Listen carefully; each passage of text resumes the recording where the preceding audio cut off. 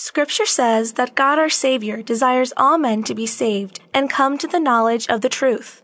But what is the truth? And how do we gain that knowledge? The answer to these questions and more in today's edition of Faith with Father. Living Bread Radio presents Faith with Father, a program aimed at teaching today's culture the truth about the Catholic faith. And now here's your host, Tim Perry. Hello, and welcome to this edition of Faith with Father. I'm your host, Tim Perry, and with me today on location is Father Michael Denk, a priest for the Diocese of Cleveland. Welcome, Father. Thank you, Tim. It's good to be here with you at St. Gabriel's. Yeah, we're on location up here in Mentor, Ohio, and beautiful parish. Yeah, it's been wonderful so far. I just moved here from St. Joseph, and I've been here about a month, so it's a whole new group of people to love. Awesome. So we're going to continue our discussion from the UCAT about what we believe as Catholics, and today we're going to talk about the fourth commandment, honor your father and your mother. So how does the fourth commandment apply to us as citizens? Yeah, so, we all know that the commandment is honor your father and your mother, but with each commandment implicit within them is kind of like an umbrella, an overarching theme, which translates into all of our life, and more so than might just be there in black and white. So it really does, first of all, not only, talk about the importance of honoring our parents, but also those that may have an authority in our life. So I like to say to kids, first of all, as they're growing up, to always obey your parents and your teachers and your principal and the law enforcers, whoever they are, to always obey them unless it goes against your faith or morals. So we should always obey them, even in the small things. That will help us be great saints, unless it goes against our faith or morals. And that's kind of where our government goes in, is that we do have to honor and obey the laws, So even though I have to confess, I sometimes speed. I try not to, but that's a law that's there. And even if I think I should be going faster, it's a law that's been decided upon, So it does help if we all do the same thing, if we all keep that speed limit, and it keeps us all safer. Now becomes a time when the government might place a law upon us or ask us to do something that is against our faith or morals. That's where that would need to be challenged. So if the government is forcing us or asking us to do something that we can't simply do as our faith and morals, that would be the only time to be disobedient. Otherwise, we should obey them. And as I said before, that obedience, and that's one of the qualities of Mary, her absolute obedience to the Father and to the will, definitely applies for us as well. The more obedient we can be, the more that we can put down our will and allow for God's will and the will of everything that He has going on in the world, that's going to really sanctify us, and it's just going to help our society be a better place as well. That's a good point, Father. I think of when the angel Gabriel appeared to Mary, and she had no idea how she was going to be the mother of God since she was a virgin. And I relate that to my own life. It's like, I don't understand how things are going to work out all the time. And I want to be able to see into the future so I can feel secure that things are going to work out the way, at least that I think they should work out. And the fact of the matter is, God's will isn't always what I want and in my timeline. So yeah, and I think, that helps us. It's also trusting in providence, that God can work. As He did through all of Scripture, He worked through leaders that were less than good sometimes. God can still work through that, and that's why I say, it's so important to be obedient, again, unless it goes against your faith and morals. So even though we may not understand the greater scheme, that is a wonderful trust in His providence. And when we do trust in God's providence and just kind of accept life as it is, we find ourselves remarkably free, and actually life turns out to be better than we could ever hope or imagine. I found that having that trust, though, is easier when things are going my way. Oh, your way, right. As opposed to when things are tough and difficult and challenging. It's like, oh, well, I just throw up my hands and say, well, I'm glad God knows what He's doing, because I certainly don't know what I'm doing. Yeah, and it is trust. It's trusting in His providence and trusting that He can work, and especially that He can work through our obedience. I think that is such a a remarkable quality and you know, a remarkable charism that we all need to work a little harder at, I'm sure. And don't you think that that's most pleasing to God when we trust in Him explicitly, unconditionally, regardless of what the circumstances of our life are? Yeah, and I think that, you know, it does imply, you look at Jesus too, He was obedient even unto death, you know, so He handed Himself over, and if anyone didn't deserve it, He didn't, you know, He didn't deserve the spitting and the mockery but he did that all in obedience and trusting the Father's will. He questioned, you know, He said, Father, if this can be, let it pass, let this chalice pass, but if it is your will, let me accept it. And it can be for us, you know, as we mentioned before, Christ is living out His suffering and death and resurrection in us, so there are going to be times where we're going to be crucified in some way, and it's only through trusting in the Father's providence that we'll come through it, and not only come through it, but that we'll be redeemed, and the entire world is redeemed through our obedience. That's a great point, Father. I know sometimes, again, when things are going wrong or they're not working out how I feel, we need to remember that Christ suffered more than any of us ever will, and He didn't deserve any of it, especially the scourging and the crucifixion. So those are going to be more painful than anything we'll ever have to experience in our lifetime. Yeah. So question 368 in the UCAT asks, what place does the family have in God's plan of creation? Well, the church has always taught that the family is the domestic church, you know, so that they're the primary church. That's where children will learn about their faith. That's where they experience what it's like to have this mother and father figure.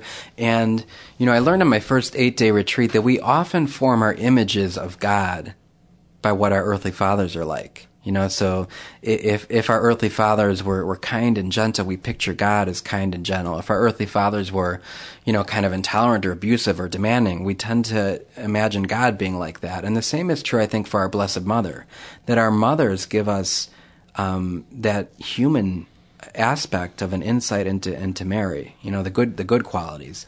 So our parents and the family is so important in this whole plan of God's creation. So a man and a woman who are married to each other form, together with their children, this family. And God wills that the love of the spouses, if possible, should produce children, and these children are entrusted to the protection and care of their parents and have the same dignity their parents. I love that part because, you know, it's also parents should respect and honor and love their children. You know, Jesus said, "Let the children come to me." You know, so there needs to be a mutual, and that's how God is. He's mutually loving and respecting. God is not domineering. God is not, you know, abusive to us. God is loving to us. And if that is modeled in the family, if that is realized in the family, we're going to have a much more healthy and holy image of who God truly is. When the family breaks down, you know, that's what greatly distorts it. You know, so if you look at, you just think about children, you know, that go through, their parents get divorced and the breakdown, you know, how hard that is for them. I know of a young boy who's been addicted to drugs and just going through such a difficult time, and I think it all started with that, because the union of husband and wife, you know, they take each other through good times and in bad, sickness and health, all the days of their life. Their fidelity, their faithfulness is supposed to show us that God is faithful. You know, so if mom and dad aren't going to give up on each other, then I know that God's not going to give up on me. And when that family breaks down, that can cause a breakdown, you know, in us. And we begin to doubt, well, maybe God isn't faithful. And, you know, but the truth is that families are imperfect. Humans are imperfect. We're all sinful. But that doesn't mean that we shouldn't have the sacraments, which are kind of like icons for us, you know. So when a husband and wife stand up in front of the church and come together as one, that's an icon for us to look and believe. Okay, God will not give up on us. God is faithful to us. God will love us through good times and in bad, through sickness and in health. So ultimately, that's where we first experience God's love, is in the sanctity of the family. Mm-hmm. So question 372 of the UCAT asks, how do parents respect their children? Well, you know, as often said that parents, their primary vocation, first of all, is to each other.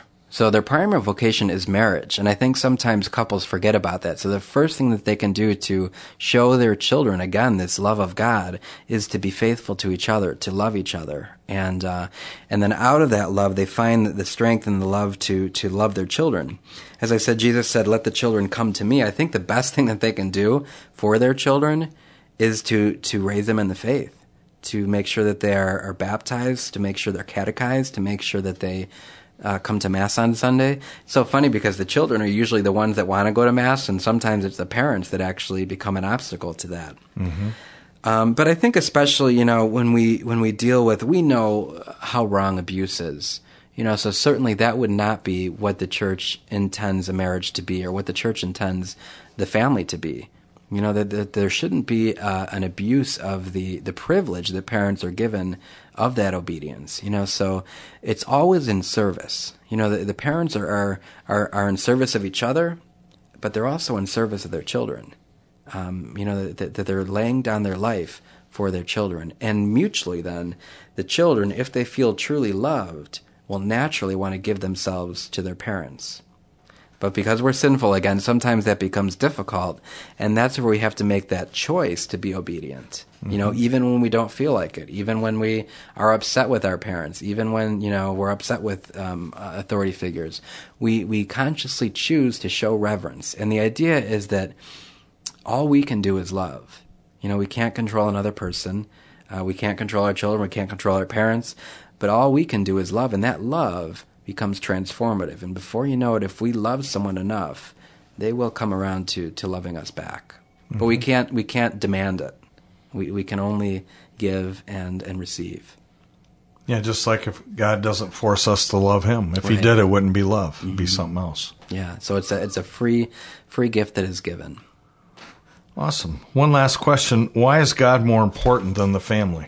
Yeah, this is an interesting one and a tough one too, because I think, so we do hold up the dignity of the family, and the family does show us to God, but it's not the ultimate end. The ultimate end is union with God. And so we have that tough commandment. Jesus says, "He who loves his father or mother more than me is not worthy of me. And he who loves his son or daughter more than me is not worthy of me." So even our families, our children, we can make idols of. And no one can take the place of God. God needs to be first in our lives. So, as a parent, the best thing you can do for your child is love God with all your heart, all your mind, all your soul. And the second commandment is love your neighbor as yourself. But God needs to come first. And as children, too, that might mean sometimes taking a step away. I think of some of the great saints who left all their belongings and left their family and founded these amazing religious orders that are serving, God's people throughout the world. Mm-hmm. And that can be a difficult thing, but ultimately it's kind of like a reality check that, yeah, family is important and essential. But even above family, God must come first, and our call to God is our primary vocation. Well said, Father. We've been listening to Father Michael Denk. Can we have your blessing before we go, Father? The Lord be with you. And also with you. May Almighty God bless all of you and your families, the Father and the Son and the Holy Spirit. Amen. Bye for now. This has been Faith with Father, a production of Living Bread Radio in Canton, Ohio. For an audio archive of this program, log on to livingbreadradio.com and click on Faith with Father. If you have a question or comment about today's program, email us at askfather@livingbreadradio.com. And join us again next time for another edition of Faith with Father.